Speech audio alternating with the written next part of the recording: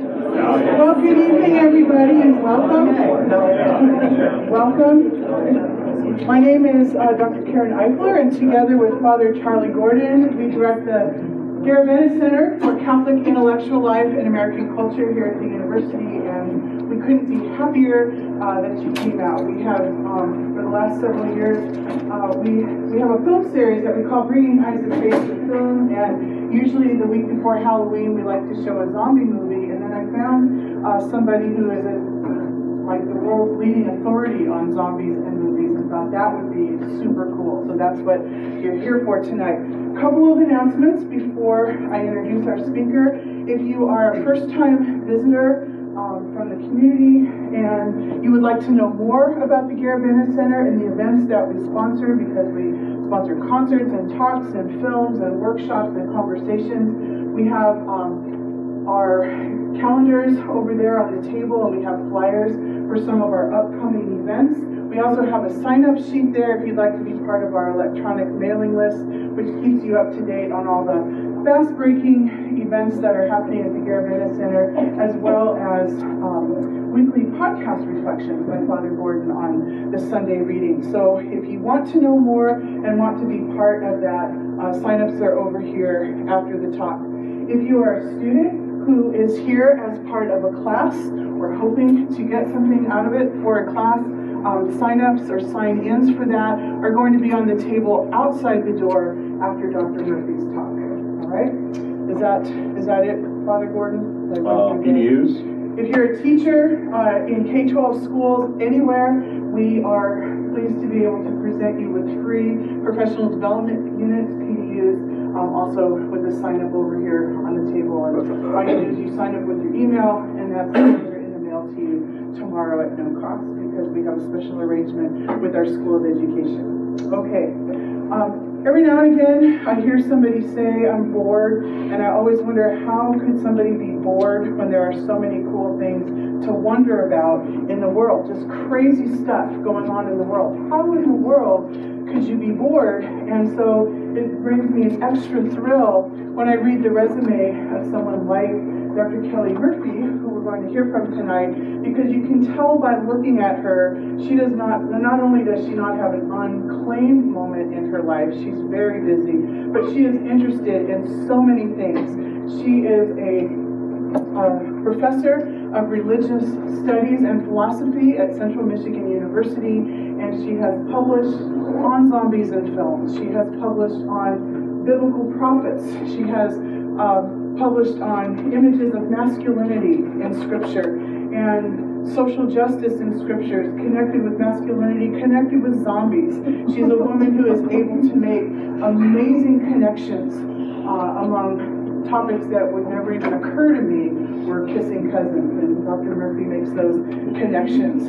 She arrived at Central Michigan University by way of a doctorate at Emory and also graduate studies in Oxford, and she was charged with filling classes at a really large university where nobody was taking classes in biblical studies. And they said, you've got to fill those classes. What do you got? And she said, well, I'd like to teach a class on zombies and the apocalypse. And they said, well, you can try it, but no one will ever come to something about zombies. And the classes are standing room only. They've been written about. The Washington Post did a story that got released then all over the country, and that's how she came to our attention. And we knew that we just had to get her to come to speak for the Garaventa Center. So let's get to Bibles and Brains, reading Scripture in the zombie apocalypse, as we welcome Dr. Kelly Murphy.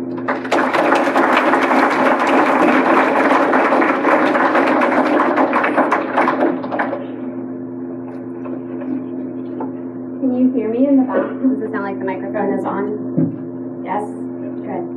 All right.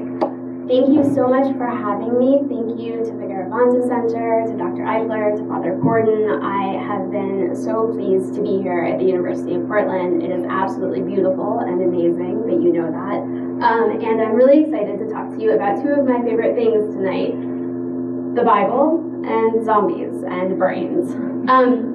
The most important thing that I am going to say tonight is on the screen. There are no zombies in the Bible. So, there are no zombies in the Bible. The reason why this is important is because after I taught my class at Central University, I got a lot of emails from people who wanted to let me know that there are no zombies in the Bible. I know that, but they wanted me to know that too, and so I just want to establish that from the very beginning. There are no zombies in the Bible. Sure, in the book of Ezekiel, Ezekiel raises up dry bones, and Jesus revives his friend Lazarus from the dead. And perhaps most interestingly, in the book of Matthew, we have this.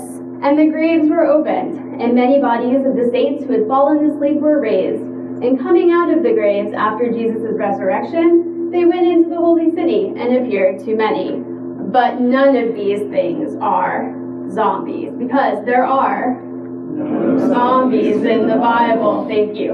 All right, if you don't get anything else out of tonight, that should be like the thing that you get. So, there are no zombies in the Bible, but I ended up teaching this class at Central Michigan University on zombies and the Bible. It was called From Revelation, from the book of Revelation to the Walking Dead, Apocalypses Then and Now. And we traced the evolution of apocalyptic texts all the way from the book of Revelation and before it to the Walking Dead and beyond. These are my students at Central. They were not, in fact, dressed like zombies. This is the wonders of computer programming, but they did pose for this picture, and they were very proud of it. So when I got to Central, they asked me to think of new classes to teach, and at the time, I was reading a lot of stuff about the end of the world, and I think that the end of the world, stories about the end of the world, are especially poignant. They ask really big, important questions, and they made me think of the Bible, and the stories in the Bible that are about what might happen at the end. And so I thought, what would happen if we put these together? And started to think about these together. One of the clips from The Walking Dead that I want to start with is what set me off on this a little bit. And so this is from season 2, and it is when Herschel and Rick have managed to escape from Herschel's farm, and they're standing on the highway, and they're waiting for the rest of the people to come and meet them. And if you don't know anything else about the show, they're standing on a highway, which is littered with zombies, and they're waiting for the rest of their friends and family to come and meet them.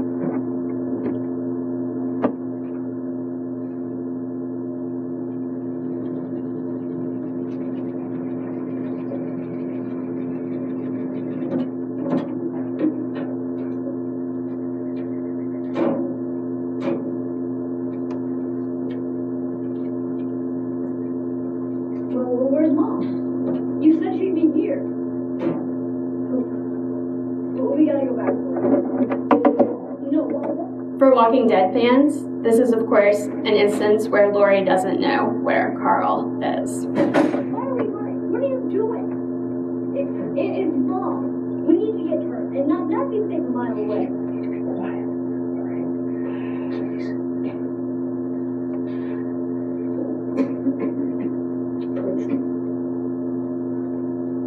It's Mom.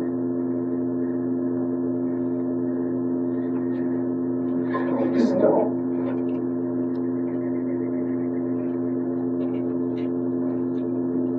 Rick.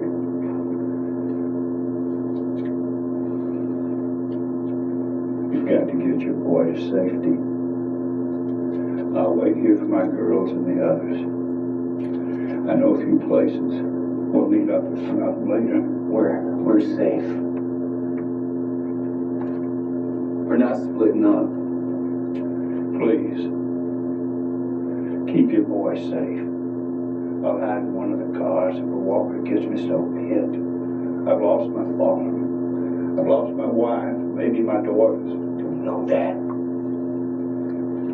They'll be here. And you don't know that. You're a man of God. Have some faith. I can't profess to understand God's plan. Christ promised a resurrection of the dead. I just saw he had something a little different in mind. Now, some of you giggled. But it's a serious question. The disconnect between what we might expect and what happens in the world, what we might believe, and the things that happen around us. And so that got me thinking, how could we put ancient texts into conversation with contemporary texts about the end of the world, which very rarely mention God or the divine? The Walking Dead very rarely stops to think about the world of God or the world of divine. So, because I'm at a Catholic university, I feel compelled to start with a confession. I actually do not like zombies. I find them to be creepy and gory and kind of horrible, and the stories are often far too violent for me. About half of the things I am going to talk about tonight, I've only watched about half of, because I spend most zombie films and zombie television shows like this or like this. But I keep watching. Why do I keep watching? Because I think the questions that these stories are asking are incredibly important.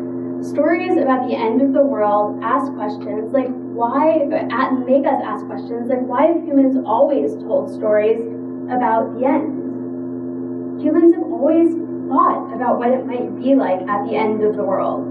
That's interesting. These kinds of stories also make us think about what kinds of anxieties and dreads these stories tap into. They make us think about what it means to be human, what it means to be good, and what it means to be evil. They make us ask where we're going, not just today or tomorrow or according to whatever your 5-year plan is, but where's history going? What is humanity doing here? And what is our place in that larger narrative arc? And then what if the world as we know it were to fall apart? How would you behave? More importantly, how would I behave? And these are big, important questions. So, I'd like to frame tonight's conversation around one of my favorite quotes about zombies by a guy named James Loder, who wrote Triumph of the Walking Dead. And the quotation is this: all zombie stories are created equal. All zombies are created equal. All zombie stories are not. The best ones, like The Walking Dead, get into your head and make you think, make you fatten up the gray matter that the living dead lust after so ravenously. So I want to frame our conversation around 4 gray matter fattening facts when we combine thinking about the end of the world in zombie narratives and ancient apocalyptic texts. The first one is, what's an apocalypse anyways? The second one is, monsters reveal. The third one is, zombies as and prophets, also known as when zombies started to eat brains. And the fourth one is horror, hope, and humanity. All right, so our first one. To begin this, we have to watch a short clip from a movie that I think you all watched last year, Warm Bodies. And it's the beginning of Warm Bodies. And I'll tell you more in a minute. I'm so pale. I should get out home. I should eat better. My posture is terrible. I should stand up straight. People expect me to stand up straight. What's wrong with me? I just want to connect. Why can't I connect with people? Oh, right. It's because I'm dead. I shouldn't be so hard on myself. I mean, we're all dead. This girl's dead. That guy's dead. That guy in the corner is definitely dead. Jesus, these guys look awful.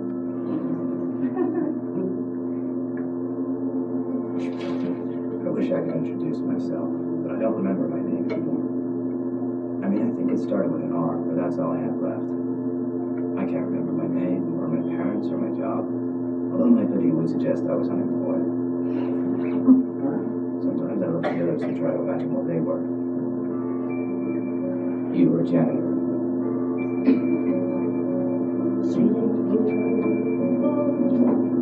You were the rich son of a corporate CEO. You were a personal trainer.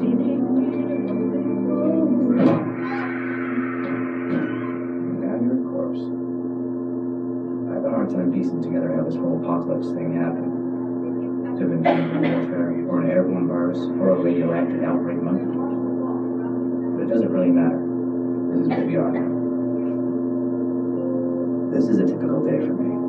I shuffle around, occasionally bumping into people, unable to apologize or say much of anything.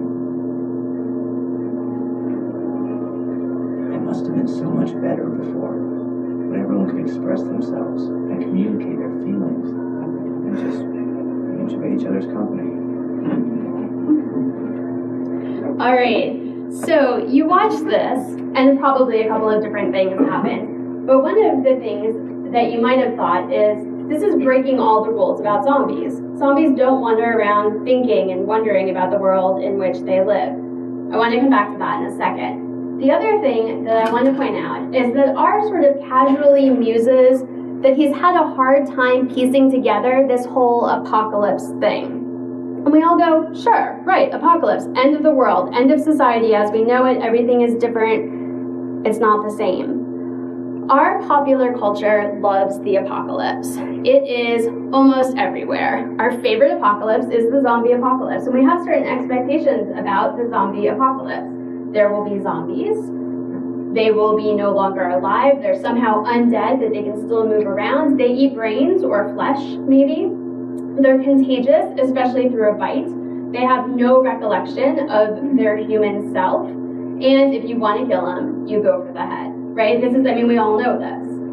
We hear about the apocalypse in a lot of other places, too. If you've ever read Margaret Adams' Mad Adams series, if you've watched Interstellar, if you've turned on just about any television show, there are all these references to the end of the world, how things are going to end, everything is going to be different. It's in our politics all the time. As recently as 2015, Representative Michelle Bachmann said that the apocalypse was going to happen, the rapture was going to happen. It was because of Obama's thinking about marriage and the Marriage Equality Act, and also because of his policies on Iran. That was going to bring about the end times. It's everywhere we look. Now, that's really interesting, but the most interesting thing, even the Pentagon has a zombie apocalypse plan. It's tongue-in-cheek, they use it for training, but it's everywhere, right? The zombie apocalypse is everywhere.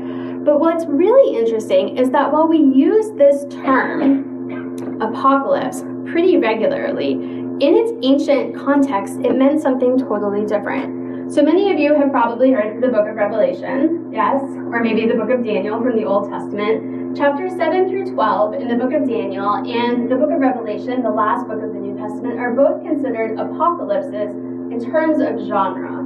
So you read Harry Potter, you're reading fiction. If you pick up a history of the United States, you are reading history, right? Different genres. Well, there's a genre of literature called the apocalypse, which was incredibly popular from around the year 250 BCE until the year 200 CE. We only ended up with the book of Daniel, chapters 7 through 12 in our Bible, and the book of Revelation at the end of the New Testament. But there were a ton of apocalypses written during this time period, including the book of Watchers, 1st Enoch, Apocalypse of Zephaniah, Testament of Abraham, 3rd Baruch, 4 Ezra, 2nd Baruch, Jubilees, Revelation. Some of these you might recognize if you're using a Catholic Bible. And these don't make it into the canonical Bibles that we have today. But early Jews and Christians used and read these books quite frequently. And we get the word apocalypse that we use all the time to talk about the end of the world, the end of society, the zombies who are going to come and munch on our brains, right? We use this word all the time, but it actually means something quite different than end of the world. The book of Revelation begins the revelation, the apocalypsis of Jesus Christ, which God gave him to show his servants what must soon take place. He made it known by sending his angel to his servant, John. In other words, the Greek word apocalypsis, from which we get our word apocalypse, and we use it as end of the world, comes from a Greek word that means to uncover or to reveal. It has nothing to do necessarily with the end of the world. Some of these books imagine the end of the world, but they don't all imagine the end of the world. And so the way that you can think about this is, if you think about a marriage ceremony, and this was true in the Greek world too, a bride walks down the aisle, typically, and she gets to the end of the aisle, and then the groom does what? Lifts off the veil, and it uncovers her or reveals her for the first time to her husband and to whoever else is in the audience. What was hidden is now visible. Apocalypses were written by people like John of Patmos to uncover or to reveal something about the world that you couldn't just see unless a prophet of God told you about them. And so they were written to uncover or reveal certain secrets, sometimes about the end of the world, sometimes just about how life was. A revelation, an uncovering. So, we've got this word that we use in a really different way today than how it was used in the ancient world. And that's our gray matter moment number 1. Apocalypse hasn't always meant end of the world. Apocalypse originally meant to uncover or to reveal something hidden, something secret, something that was not clearly visible to everyone. That takes us to gray matter moment number 2, which is that monsters reveal. At first glance, you might not think that there's anything particularly revealing about zombies. They're all over the place, they're in our pop culture stories. What could be so special or interesting about these monsters? But the word monster comes from a Latin word, which actually means to show or to reveal.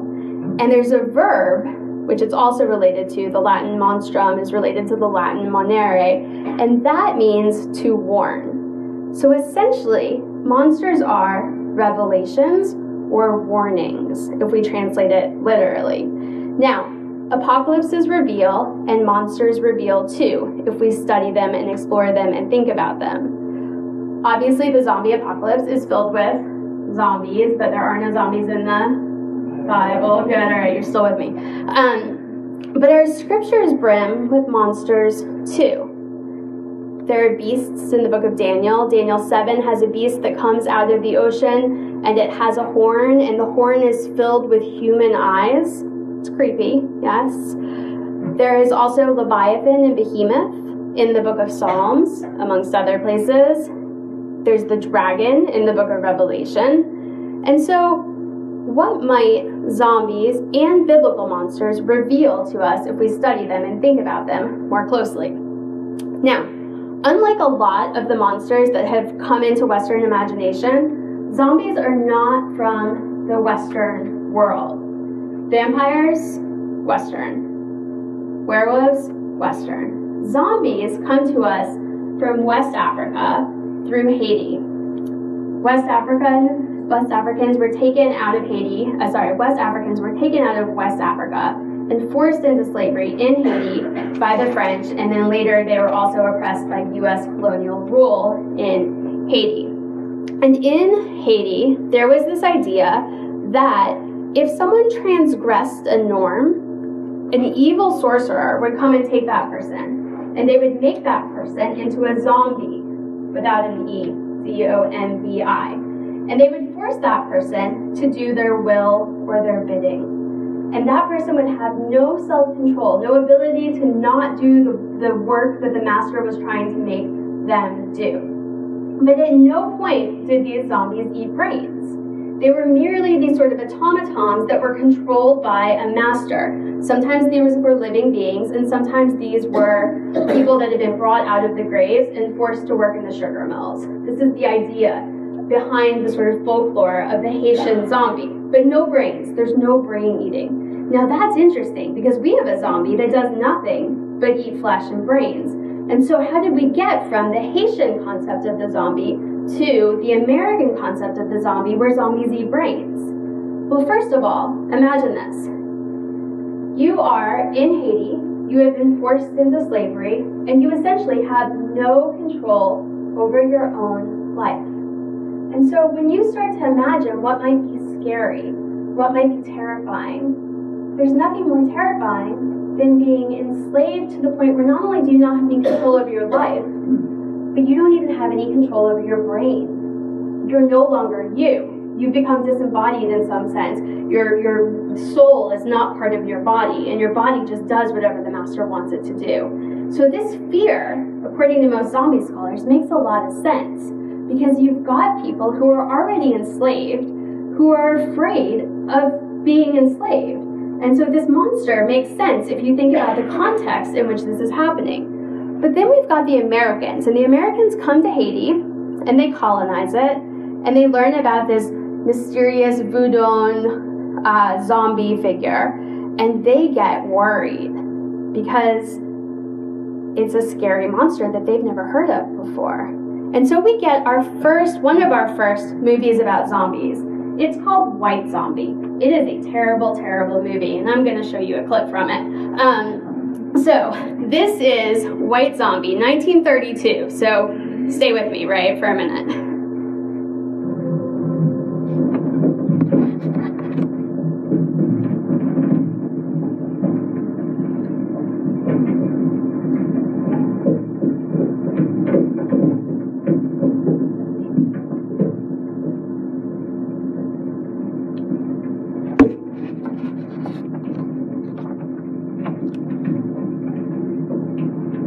You know where is the house of Monsieur Beaumont?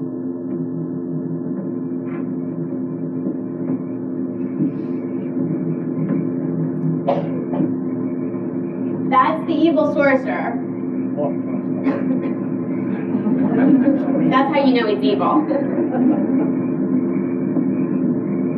And that's the white American lady that he falls in love with. Dun dun dun, right? Zombie! Zombie! Hey! That's her fiance in the carriage with her.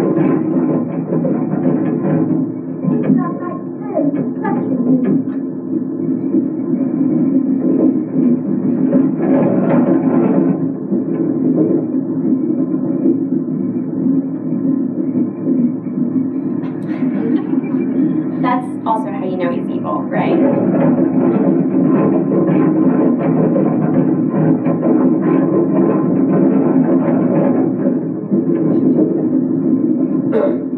Those are the zombies. They don't want to eat brains. They just have to do the work that they're being forced to do.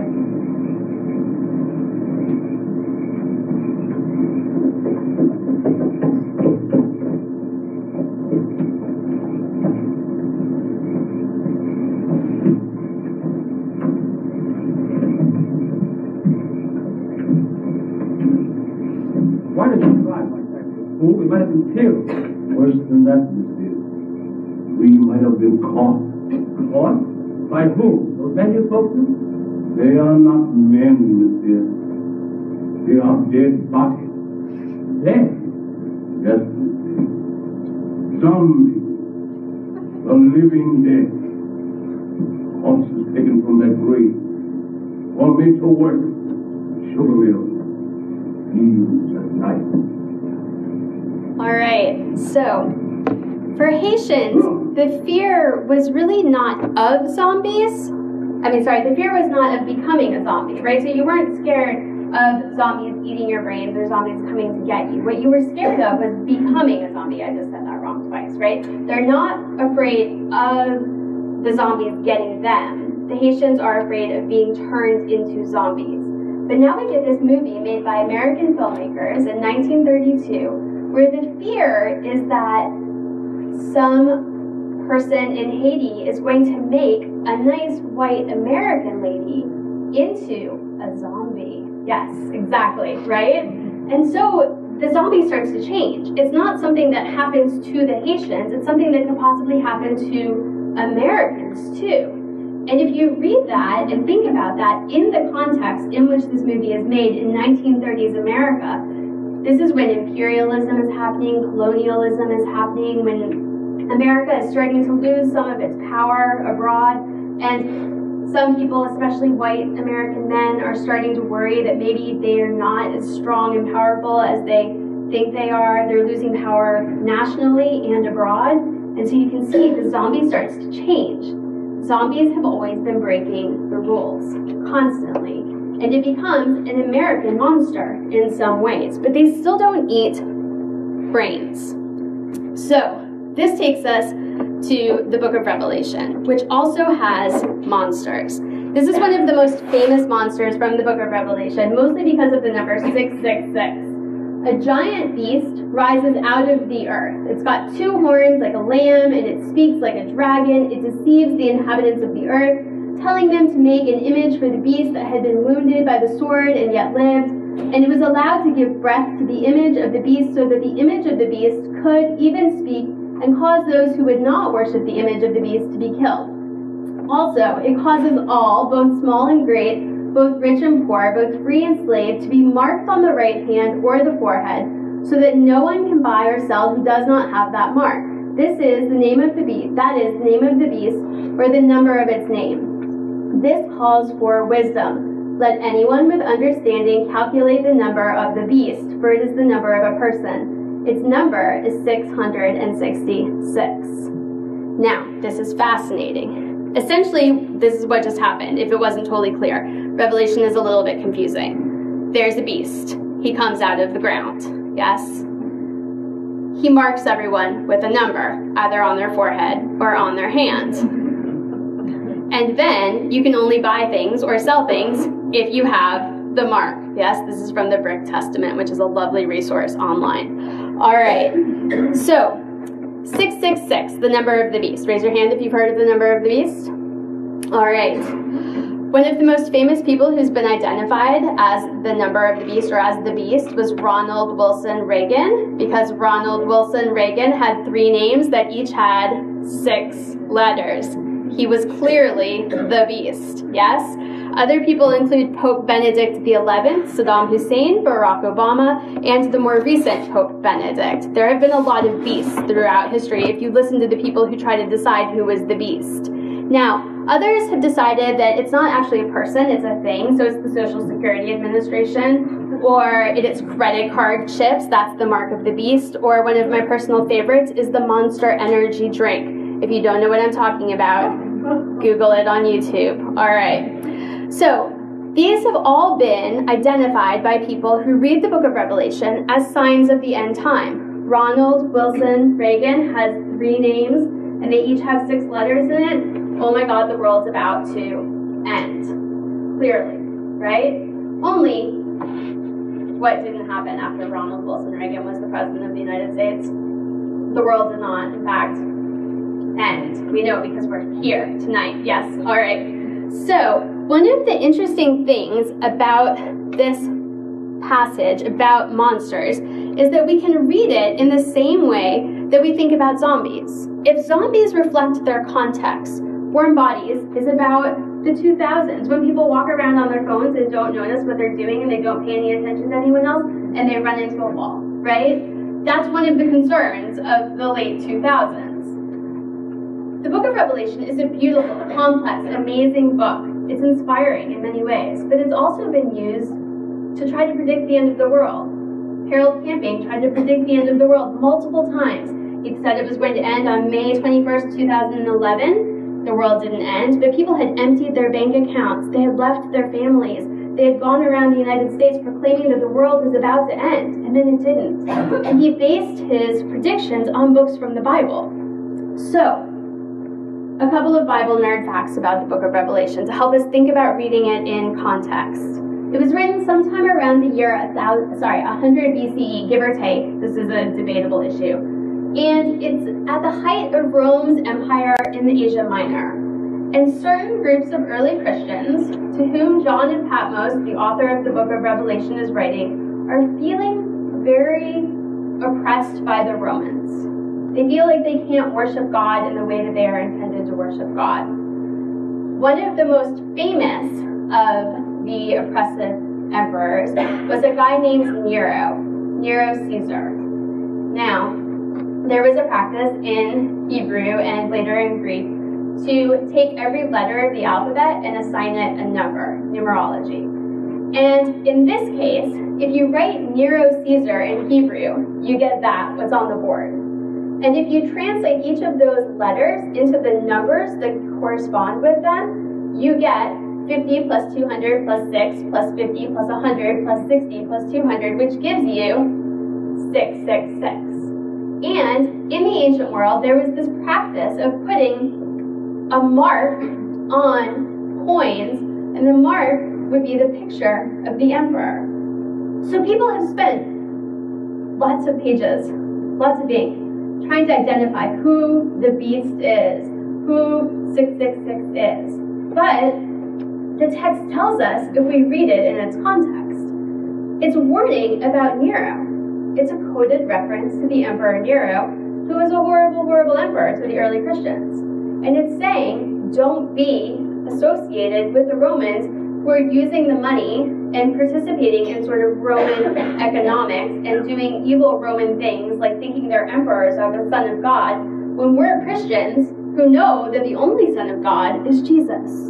And so we can read these texts and see how the context can help us interpret the monsters. Monsters reveal to us all kinds of things about the authors who write them, the authors who imagine them, and what they're worried about, what their fears are. So this takes us then to our third gray matter moment, which is this. Zombies begin eating flesh, and they start to judge you and me. Or zombies as prophets and prophets. The original Greek word for prophet means an interpreter or a forth-teller of the divine will. Prophets are, in the Hebrew Bible, you should think of the Lorax. Have you ever read the Lorax? And he goes around saying, like, if you don't stop cutting down the trees and making the seeds, like, bad things are going to happen. And so he's addressing his context. If you don't stop this horrible behavior, bad things are going to happen. The prophets Ezekiel, the prophets Jeremiah, the prophets Isaiah, they're all doing the same thing. Hey, if you don't stop worshiping other gods, God's going to be really mad. You should really stop worshiping other gods. Or, hey, if you don't stop letting your wives make cakes for the Queen of Heaven, bad things are going to happen. Stop doing that. Or if you don't start taking care of the poor, bad things are going to happen. And so, when we look at Revelation 13 again, we see the same thing. Don't participate in these Roman economic practices. Don't be associated with 666. And the book of Revelation, in its larger context, basically says this.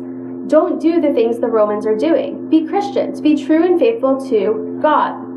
So, when we get to zombies again, we get here. At some point, zombies start to bite people. And this is one of my favorite zombie haikus. After I was bit, I knew I was in trouble when I bit me too. How did we get biting zombies? And the answer to that is this movie, Night of the Living Dead. It is one of the most interesting movies about zombies. I won't show you the whole clip because it's quite long, but a young woman and her brother are in the graveyard visiting one of their parents' graves. And the brother's kind of a jerk. He's not being particularly nice. And then we get our first zombie who eats flesh. So this is a moment in zombie history that's very important.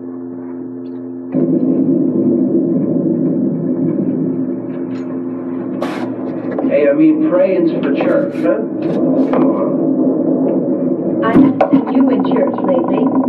Well, there's not much sense in my going to church. Do you remember one time when we were small, we were out here? It was from right over there. I jumped out at you from behind the tree, and Grandpa got all excited, and he shook his fist at me, and he said, "Boys, you'll be destined to hell." Remember that? Right over there. Well, you used to really be scared here. Johnny, Well, you're still afraid. stop it now. I mean it. They're coming to get you, Barbara. Stop it. You're ignorant. They're coming for you, Barbara. Stop it. You're acting like a child. They're coming for you. Look, there comes one of them now.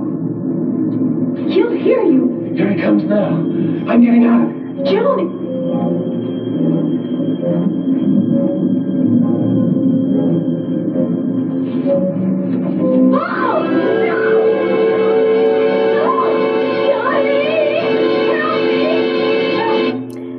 Things don't end well for Johnny, just so you know. Alright, that is our first flesh-eating zombie. Zombies are always breaking the rules. George Romero takes the Haitian notion of a person who is enslaved and has no mind of its own and combines it with a monster called the ghoul. When he does that, we get zombies that eat flesh, and then in later movies, brains. Zombies are always breaking the rules. Now, one of the most interesting things about this is that this movie is about the woman that we saw who runs off after her brother gets attacked. She finds her way to a farmhouse, and in the farmhouse, there's a man, and his name is Ben. And Ben is a wonderful, wonderful man. He also happens to be an African-American man in 1968, yes, in a movie, in a house filled with white people. Over the course of the night, every person in the house dies. They all get eaten by the zombies. Ben is the only one who survives. At the end of the movie, this group of men, who are all white, who are all carrying guns, who have dogs, come, and Ben is in the window. And it's very unclear. Do they know that it's a man, or do they think that it's a living dead person? They don't actually use the word zombie in this movie. We don't know. But they shoot Ben before they find out. So the only survivor, who also happens to be an African-American male, is shot at the end of the movie. And then they take Ben's body and they put his body on the same pile of bodies that they put all of the other living dead bodies on. 1968. When Romero made this movie, people said things like what Kim Pathenroth says here. Romero seems to go out of his way to surround the posse with the imagery that makes it nearly impossible to overlook their similarity to an American lynch mob, a crowd of exclusively white men, only loosely governed by governmental authorities, with guns and barking dogs, killing everything in their path. It is hard to watch Night of the Living Dead without seeing social commentary, without seeing Romero saying, either on purpose or not, hey, American racism is bad, and we need to fix our ways. And if we don't fix our ways now, then something bad is going to happen. Much in the same way as John of Patmos said, if you don't stop participating in the Roman imperial system, bad things are going to happen. We're supposed to be faithful to God. It's this subtle social critique of what's happening. And so that is our third gray matter moment, which is that reading zombie apocalypses and ancient apocalypses together, we see the way that these stories function to critique society and to say we need to step it up. We need to do better. We can be better. So that takes us to our very last gray matter moment. This is the back of the cover of the Walking Dead comics, and it's probably hard for you to see this, but horror, humanity, and hope. And it says this: in a world ruled by the dead, we are forced to finally start living.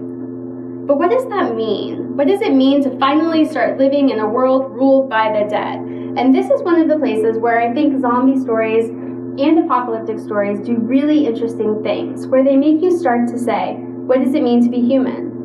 What does it mean to be good? What does it mean to really live? So, I was going to show this scene, and we'll just watch the beginning of it because I think it'll help. Sean's about to go down to the shop, yes?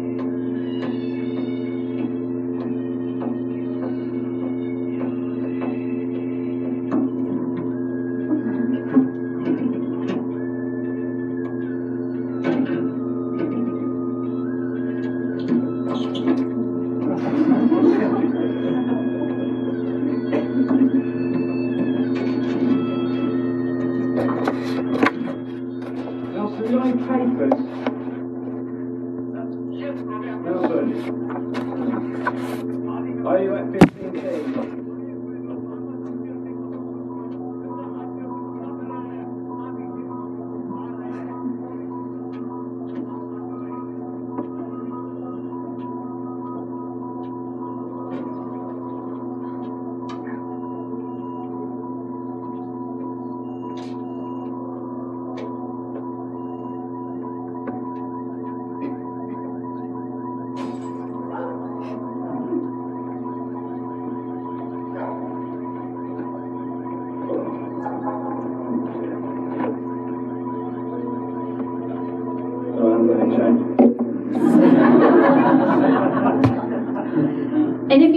of you, you know that that man had a dog yesterday, right? He's walking his dog, and so there's no dog. All right. What does it mean to be alive? What does it mean to really start living? Zombies reflect our worries about what it means to have a body, that bodies decay and die. They seem to reflect our propensity towards violence and what that might mean. The mindless shuffling of the zombie horde can offer a critique of consumerism, or of our mindless engagement with technology, or just of not paying attention to the world around us.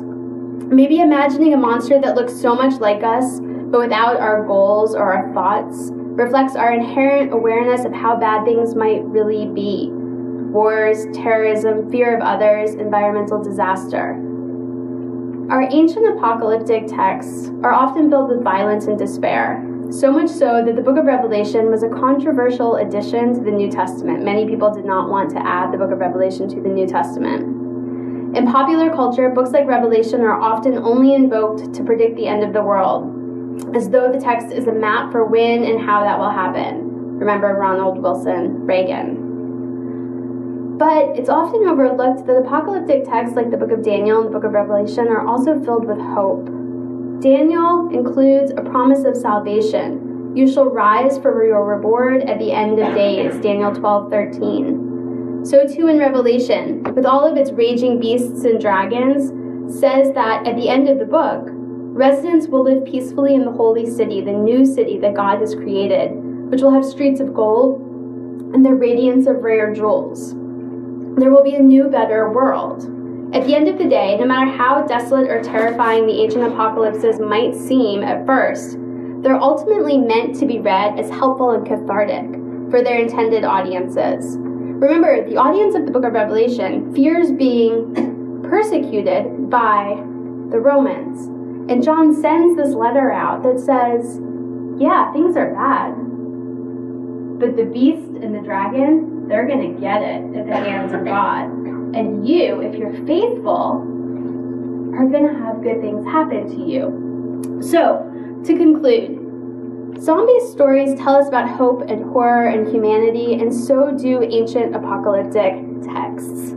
If you go here, we have this. This is one of the famous things from the book of Revelation, the 4 horsemen who come forward, and they've got swords and robes dipped in blood, and it's very violent. But again, at the end of the story, there's something new, something beautiful. This is also true in zombie stories. And so you think of The Walking Dead, and this conversation that Rick has with one of his friends, Morgan, over a walkie-talkie, when he doesn't even know whether Morgan can hear him. And he says, we're facing a long, hard journey. That's what lies ahead, and I'm trying hard not to lose faith. I can't, because if I do, the others, my family, my wife, my son, there's just a few of us now, so we've got to stick together. And so at the end of the day, hope keeps people going in the zombie apocalypse, and it's also the thing that causes books like Revelation to be written and given to their communities, hope. And so it might seem like there's not much in common with these ancient texts and these contemporary texts. But we've got, at the end of the day, this promise that things will get better, and that even then, with all of the bleak despair and all of the examination of human nature and relationships that run like a thread through these stories,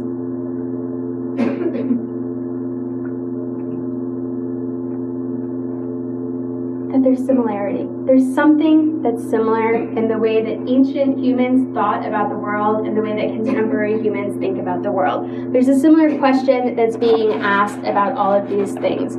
There's also a significant tension, because in books like Daniel and Revelation, this world is repeatedly portrayed as hopeless and awful and bleak and controlled by the powers of evil. After all, they proclaim time and time again, you only have to look around to see that that's what's happening. Everything is bleak and terrible. But there's this counterintuitive promise that the texts hold for their audiences. Despite how the world seems, God and not humans in the ancient texts are ultimately in control of history. In things like The Walking Dead, or even the bleak outlook of Romero and his films. What we have isn't a hope in the divine, but a hope in humanity. That humanity can rally, that humanity can be better, that humanity can take care of one another. And so, in the end, the stories that we tell about beasts from the land or humans turned zombies are good to think with. And they give us insight on what it might mean to have hope in each other and or in God. Thank you.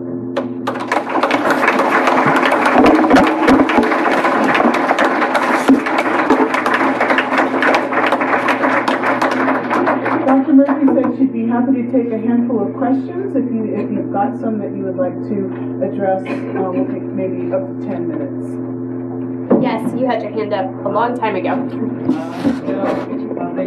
So basically, Revelation says the number 666 is bad. But what about the sixth book in the Bible, of the sixth chapter and the sixth verse? What do you do then? Do we just have to ignore that specific verse? That's really good. So it's a really interesting question because the number 7 in biblical thought is perfect and holy and wonderful. And so the number 6 is essentially anything that's less than that. And so we can sort of think about that and the way that they thought about numbers in terms of the number 6 was less than perfect. It was less than good. So it's no accident that 666 ends up being a bad number. Not to mention, on the sixth day of creation, man was created. So. Yeah, except for that was very good, right? So, good point. Any other questions? I know it's late.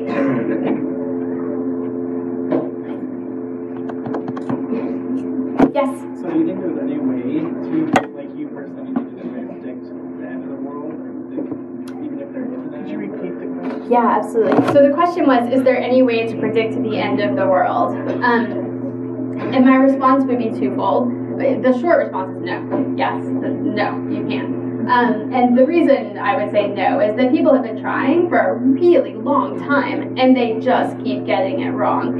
In some ways, the book of Revelation is itself a failed prediction of the end of the world, because John of Patmos really thought that there would be divine intervention in his lifetime. Soon, soon, soon. And he probably really meant soon and not like 2,000 years later, right? The other thing that people often point to is the passage where Jesus says that not even the Son of God knows when the end of the world would come. And so, I mean, if we're going to give someone the last word, it seems like Jesus might be the right one. Other thoughts or questions? Yes, please. So what do you think, you're looking at the horrible thing that happens that is at the end of the world, but many different faith traditions, Christianity and Judaism, talk a lot or are very interested in what comes after that. Yeah. So I'm interested especially in looking at the horror stories and monstrosities that seem to be so much about chaos, and really there is nothing left after everybody's brains get eaten. So what about that gray stuff after the end?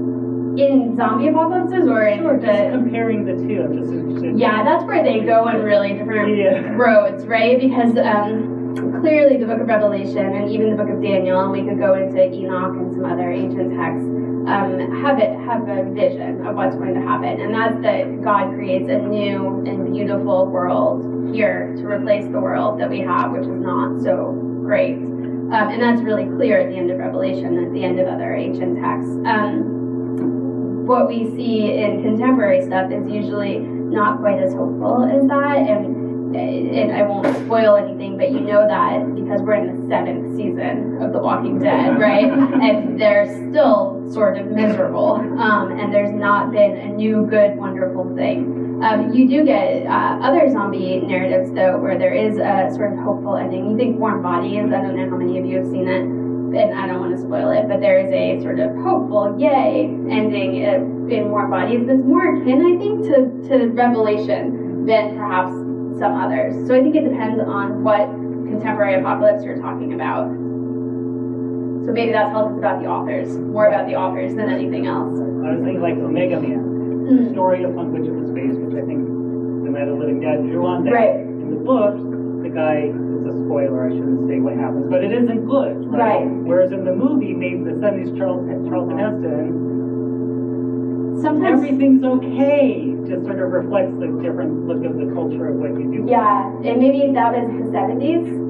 Things were And Charlton Heston, right? And versus the 2000s or the knots or what have you. I don't know. But it's a good question. I think a lot of it has to do with context and what's happening around the creation of these narratives. Yes. All of these apocalyptic predictions leave a very bad track record of predictions that don't come true. Yes. Yet people seem to still be really invested in them mentally. Mm-hmm. What makes them ignore all of the dozens of bad ones in the past and think this one is the true So one? this is a beautiful question, right? People have been predicting the end of the world based on Ezekiel or Revelation or Daniel wrongly for thousands of years. So what makes Harold Camping or Hale Lindsey or whoever think that their interpretation is finally right? And man, if I had the answer to that, I'd be a rich woman, right? I don't know. Maybe it's the hope that finally we know, that finally we have the answer, that finally maybe we get it right. There's a wonderful clip from Parks and Rec where there's a society of people who predict the end of the world regularly, and they always get it wrong. And Leslie Knope says to them, well, math is hard, right? But at the end of the day, Leslie promises to sign them up for the ice cream social that's going to happen on the day that they wanted to reserve the park for the end of the world. And he says, oh wait, I think I did the math wrong. It's the next day. And she says, don't worry, I'll save you some ice cream, right? And then she schedules the park for them the next day. So, hope dies last, maybe. It's a good question. I don't know the answer. Yes? When you think about the positioning of the killing of them, and you realize that at least in American culture, we revel in the times in which we make former enemies how they be enemies no longer. Yes. And I'm wondering if you reflected or have any sense of the value of zombie as a character. They're so dead that they're so not human that it's okay for us then to do violent things. Yes, I haven't, but I can tell you that there is a lovely book by a woman named Kelly Baker in which she reflects really thoughtfully and really nicely. It's called The Zombies Are Coming. It's an ebook. You can get it on Amazon. In which she reflects really nicely on American gun culture and killing zombies and what all of that might mean in terms of us and our context and how those threads interweave. And I highly recommend it because she's done a lot of really thoughtful work on that subject, exactly, including things like there was a gun company, and this is all in Kelly's book, Dr. Baker's book, where they have targets, and you can buy a target called the ex-girlfriend, and it's a zombie ex-girlfriend, and then you can shoot that ex-girlfriend. And what does that mean? And at what point have we crossed the line where you're not shooting at a target anymore, you're pretending to shoot at a real person who you knew and loved and cared about, presumably, and highly recommend it. It's really good work. Yes? Most scholars say that the Book of Apocalypse does not predict future events. Right. It was used to encourage Christians during that time when they were persecuted by Rome. Yes. And the sign of the beast on their forehead was really a sign of those who worship the emperor. Yes, absolutely. And only those with the mark of the beast can engage in commerce. Yes, absolutely. Those who don't have that sign cannot engage in banking. Yeah, absolutely. And I think the key symbols, the key images in the Book of Apocalypse were the beast, the harlot, and the lamb. And the beast, the hope in the Book of Apocalypse, is in the end, the harlot, which was riding on the back of the beast, the beast destroys the harlot. And scriptural scholars say that really evil in the end destroys itself. Yes, lovely. And the symbol of hope in the Book of Apocalypse the Lamb. Mm-hmm. Yes. Yes, absolutely. Absolutely, right? I mean, amen. Yes. And again, I just want to reiterate, right? The point of the book of Revelation is that there's hope, right, for these Christians who are being persecuted or who perceive themselves as being persecuted by the Romans. There's hope that things are going to get better. There's hope that God will intervene in history and that Jesus, the Lamb, is God, not the emperor who claims to be the Son of God, but Jesus and God. Absolutely. Yes? You mentioned the raising of Lazarus as not being kind of the zombification. Right. I'm curious if there are any other parallels in literature at the time of like reanimation of corpses. That's a good question.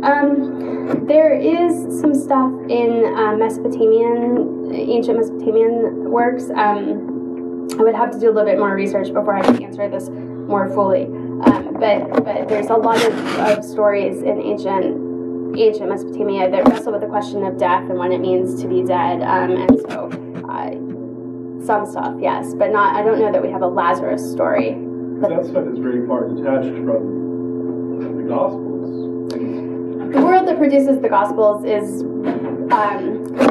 temporally a little bit far away from that, but geographically, certainly, right around there. Absolutely. It seems like Lazarus and hope are a great place to bring this evening to a close. So thank you for coming out tonight, and please join me in thanking Dr. Murphy.